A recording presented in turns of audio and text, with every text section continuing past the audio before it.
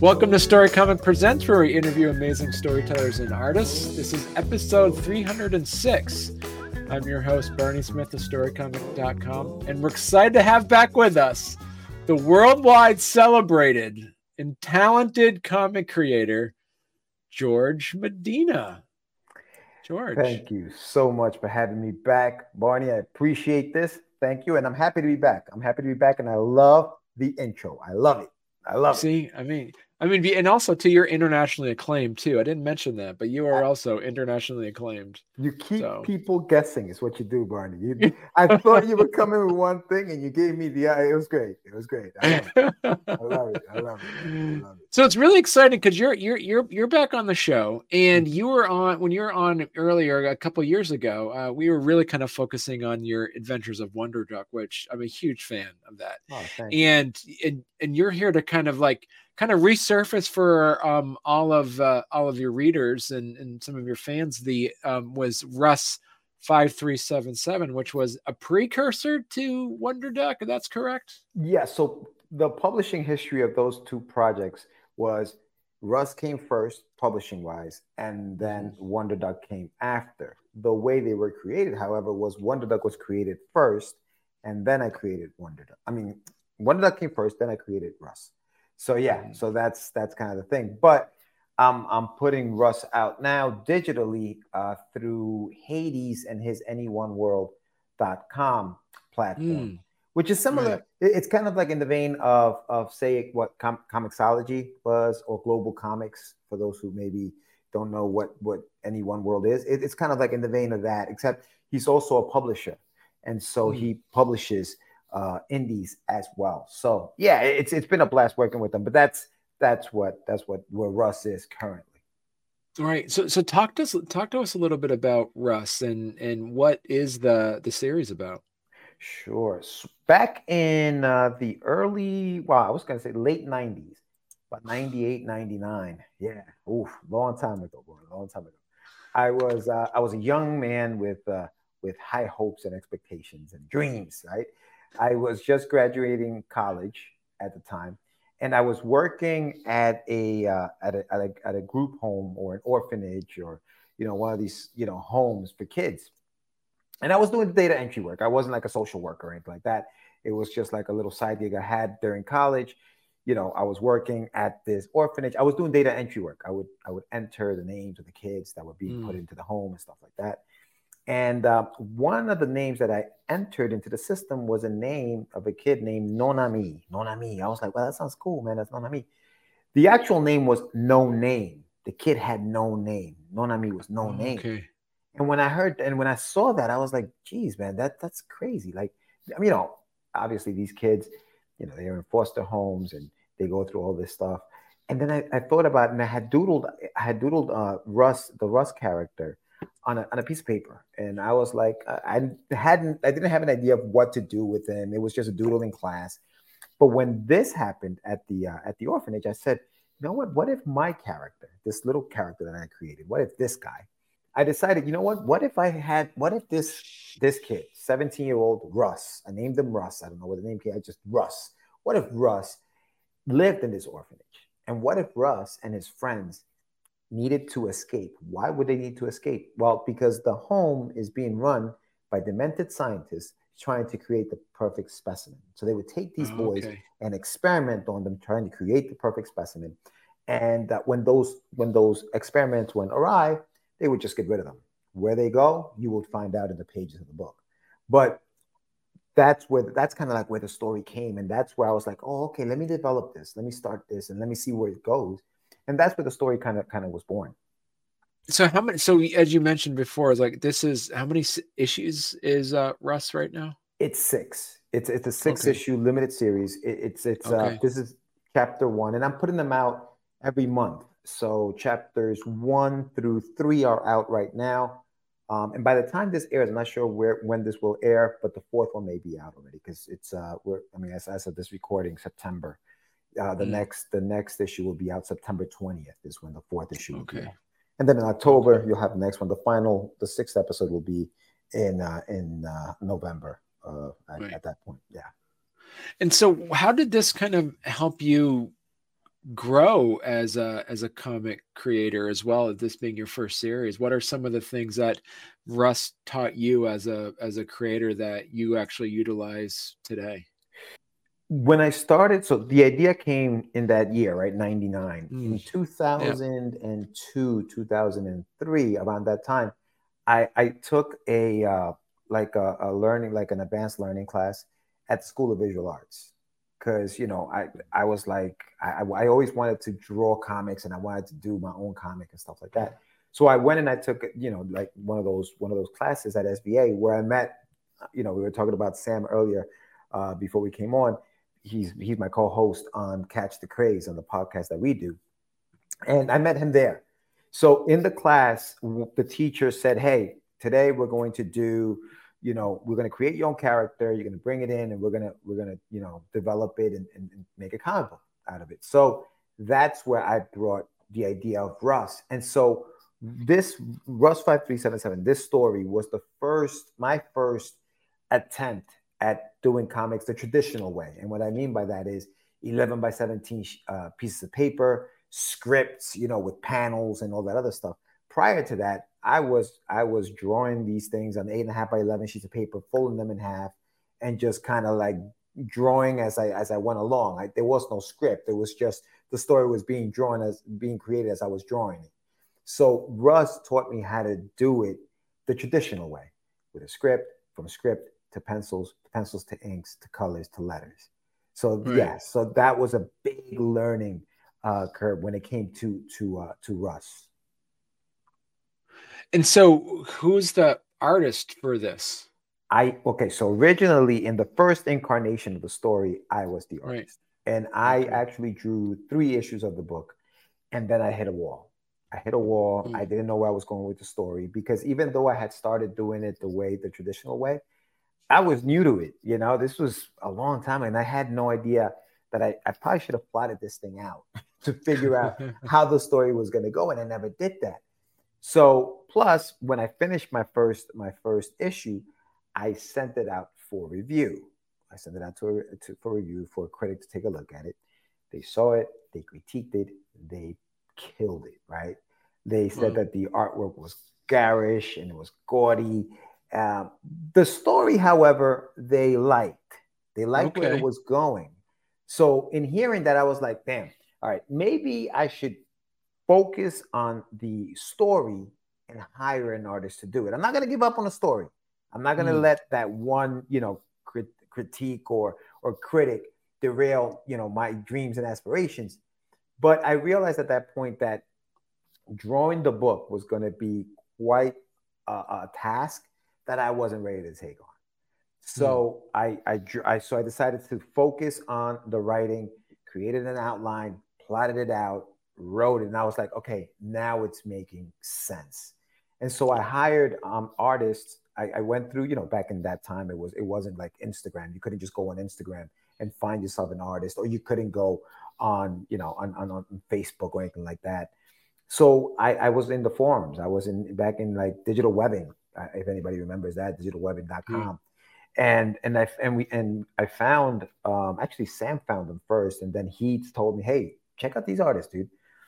And they were in the Philippines. They were called Big Cat Studios at the time. They are now called Right. Nine Life Studios. And now they actually do a lot of work for a lot of manga animation. And they've worked on Castlevania. The studio has grown as time has progressed. But I hired them to do it. I send them my images, I send them my characters, and I said, "Hey, can you give me a mix of Boondocks? Remember that cartoon, the Yeah. Boondocks, Yeah. and Dragon Ball Z? Give me that mix. Can you mix that up together?" And this is what they came up with. And so they started doing all of the artwork, and it was a good mesh, and I enjoyed working with them. So they did everything. They penciled and colored everything, and I did the lettering in the book. Are you going to come back to Russ since you only did 6 issues of it? Yes, yes. So currently, I'm actually developing a follow-up, storyline, or just more stories based Okay. on what happens after the ending of this. Remember, this is the story of Russ in this orphanage. he finds out that kids are being experimented on, and he decides, hey guys, we have to get the heck out of here. And so this particular arc is about them trying to escape. By the end of this thing, you're going to find out if they escaped, who managed to get out, and how they did it.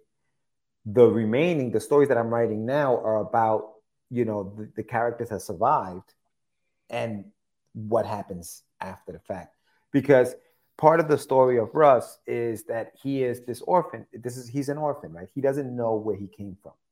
And part of what I wanted to kind of do with the story, it's a coming of age story, right? It's this kid who has no idea who his parents were. And it's, it links back to these kids that I wasn't around so much, but digitally, I can see that they were alone.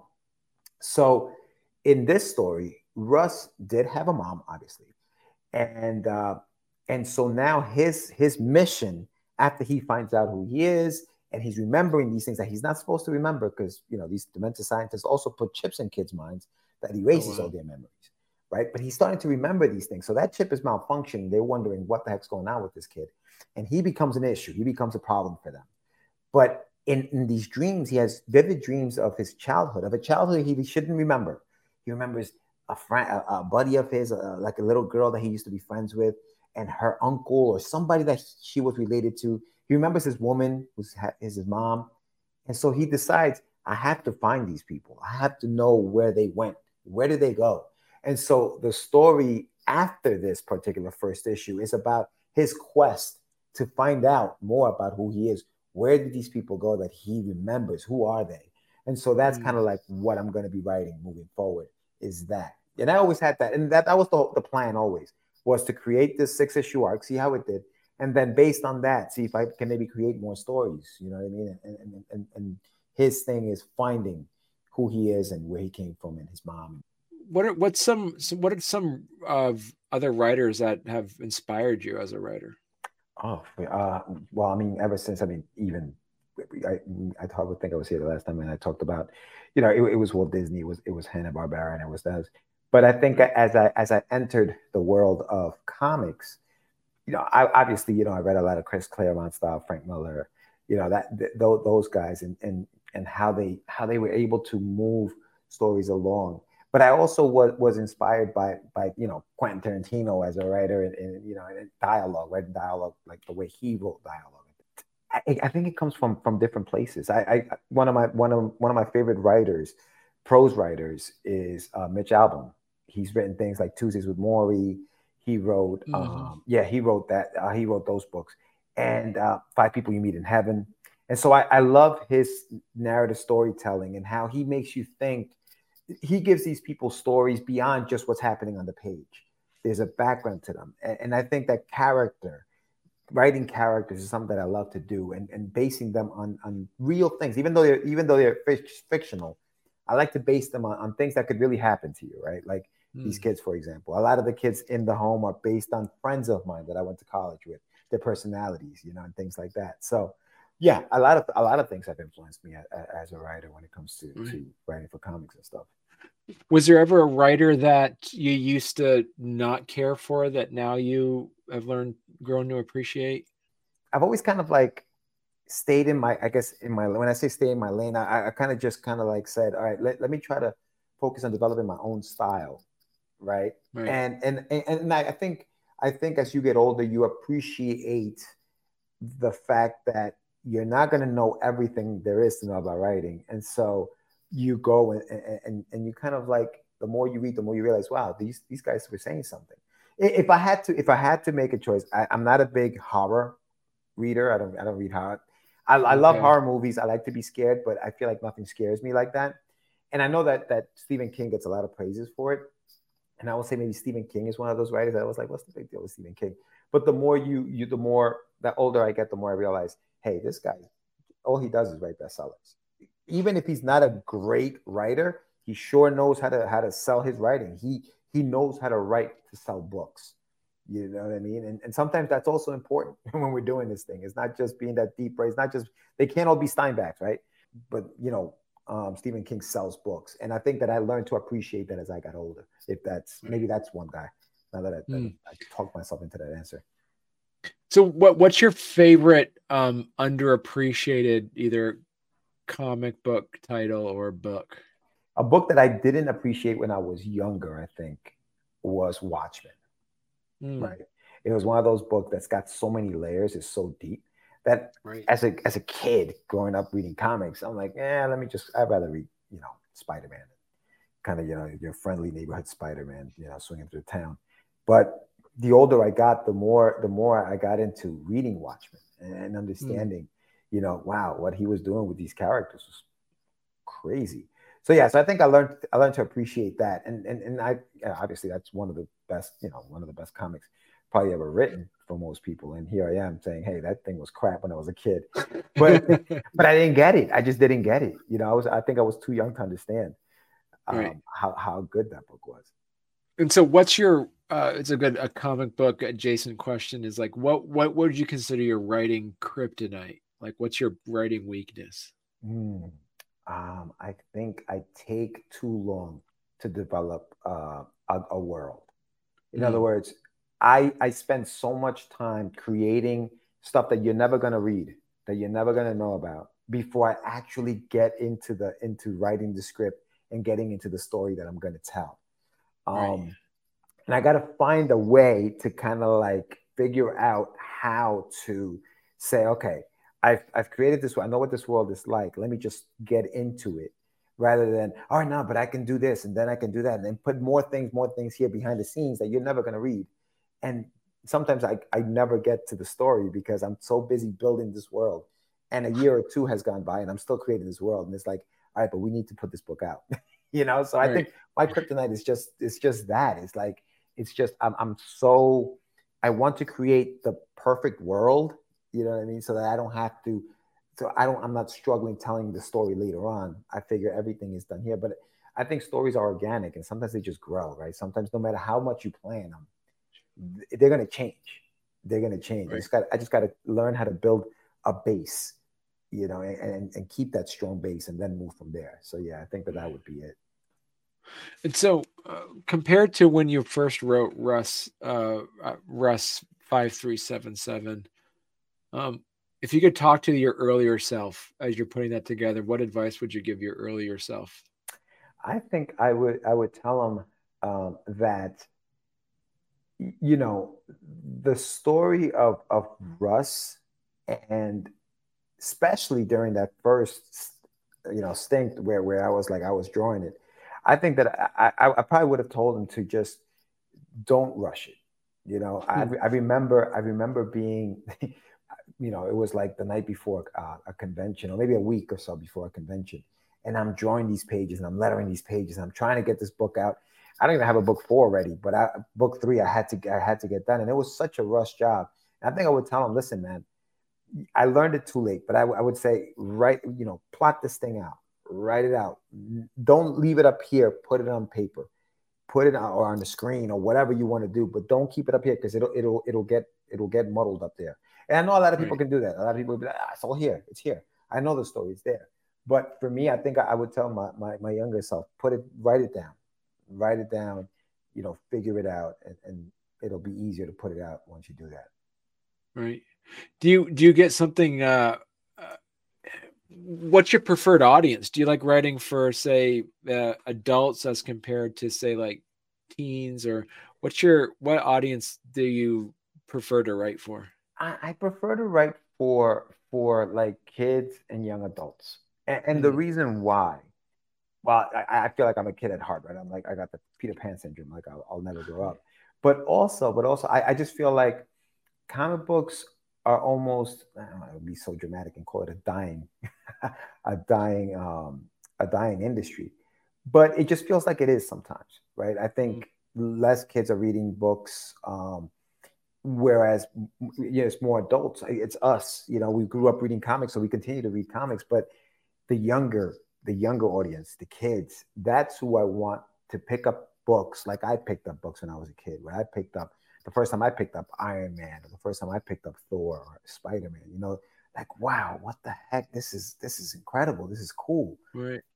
Like that's kind of like the feeling that I want to give readers, and so that's who I write for. I write for that kid that's going to pick up that comic book for the first time and say, dude, this is an incredible world.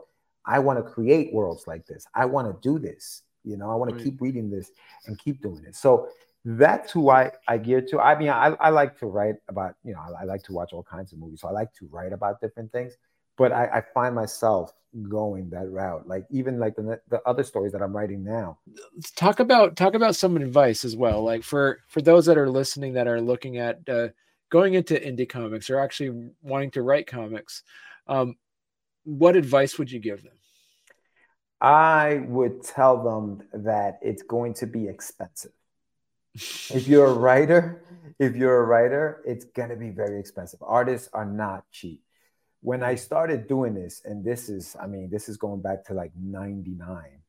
The deal that I got to draw this book is something that you will never be able to get. The deal that I got to write this book is probably what you would pay to do 2 pages of a book, 3 pages of a book. That's how. So, Right. but things have, artists are charging $100 a page on a 22-page book, and that's just a penciler. So just the penciler will cost you, that much money, right? So when you're thinking about coming into this, make sure you have the money to pay an artist. If you're an artist, and you are, you think you can write it out. Me personally, and I have a lot of friends who are artists and they prefer to just go right into it. Sometimes they don't even write scripts; they just go right into it. If you're a writer or an artist who thinks you can do it, I still would get an editor. I think we need editors. As a writer too, I think you need an editor. I think don't go in it alone. Don't think, okay, what I wrote is gonna hit. I'm gonna put it on the. Hey, listen, if you're a Faulkner, if you're that good, God bless you. But I think that I think you got to go into this with the right mentality. I think you got to know that it's going to cost you a lot of money.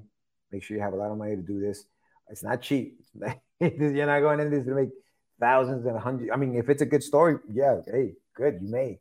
But I think you'll be surprised how much it's going to cost you to create a book. And then if you're an artist, I think don't take shortcuts. Get yourself an editor. Write something down. Give it to somebody. Say, hey, is this making sense? Is this how's this sounding? Does it make sense? Because I feel for artists because they'll start drawing something. They'll be 20 pages into a drawn book or something, and they realize, damn, I'm gonna have to redraw this page, and that takes a lot of time. It takes a lot of time to do that. So, as a comic book writer and as a creator, do you have any unfinished projects, or do you have projects that kind of sitting in the wings that you're kind of anxious to get back to? Yes. So speaking about one of your questions was about like the audience, right? Who I write for.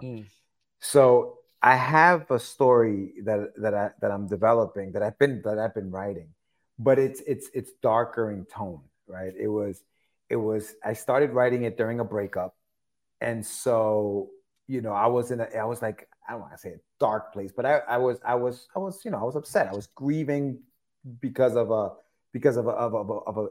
relationship that ended.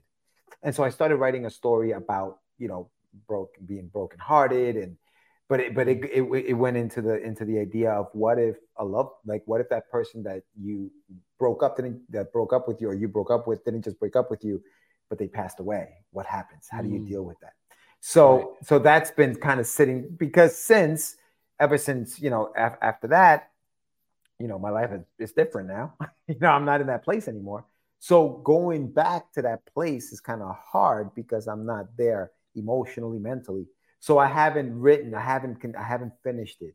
And that's obviously for an older audience. It's not for young adults, whatever. So that's one that I haven't finished.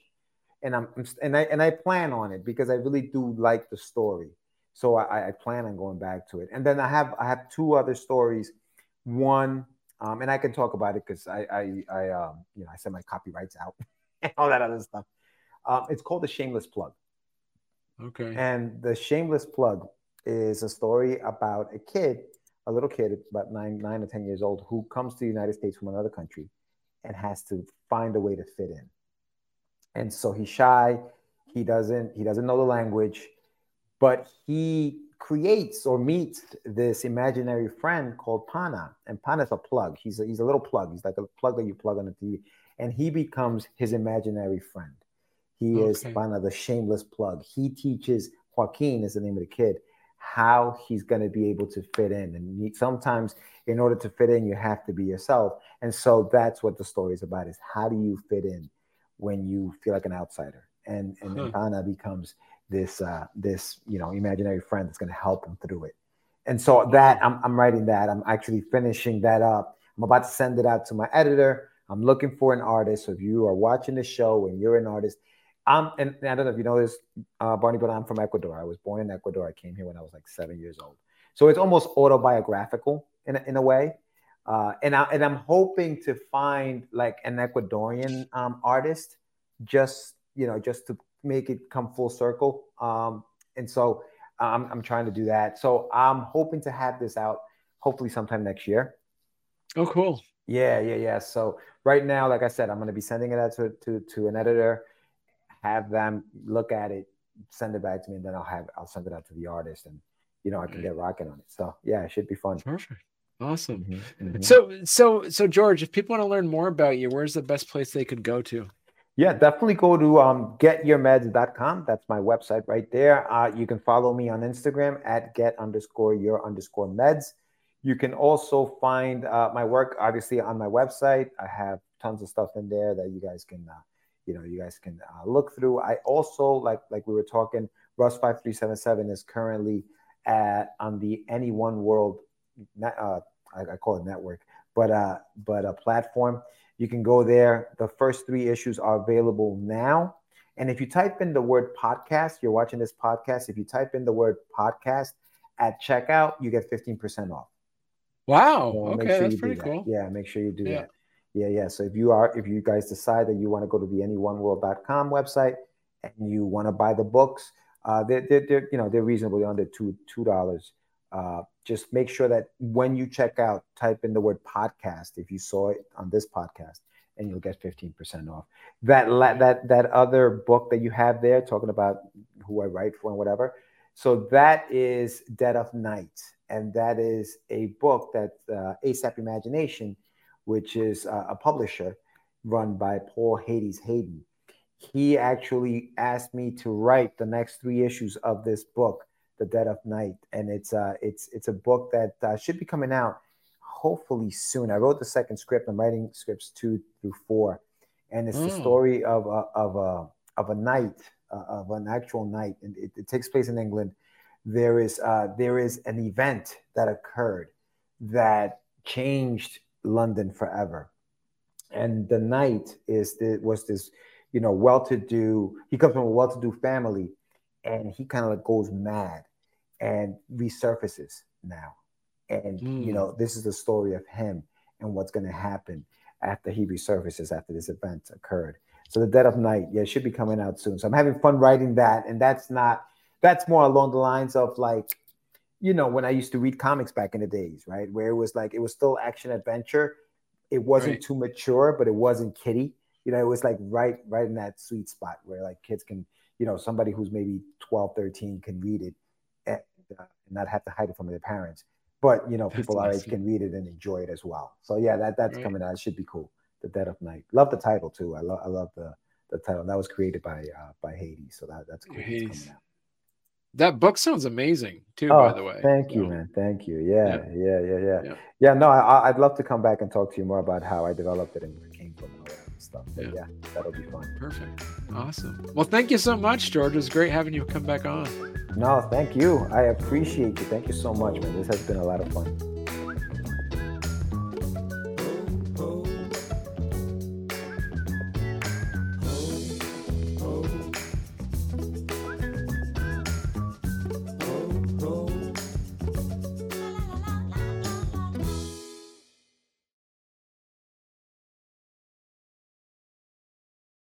That what I do is because I have to edit it after the fact. Like the more succinct, then I actually edit out all my ums and make it look like I'm really smart. And then it worked. It worked, buddy. You got me fooled. I know. I get everybody fooled. Nah, man. Listen.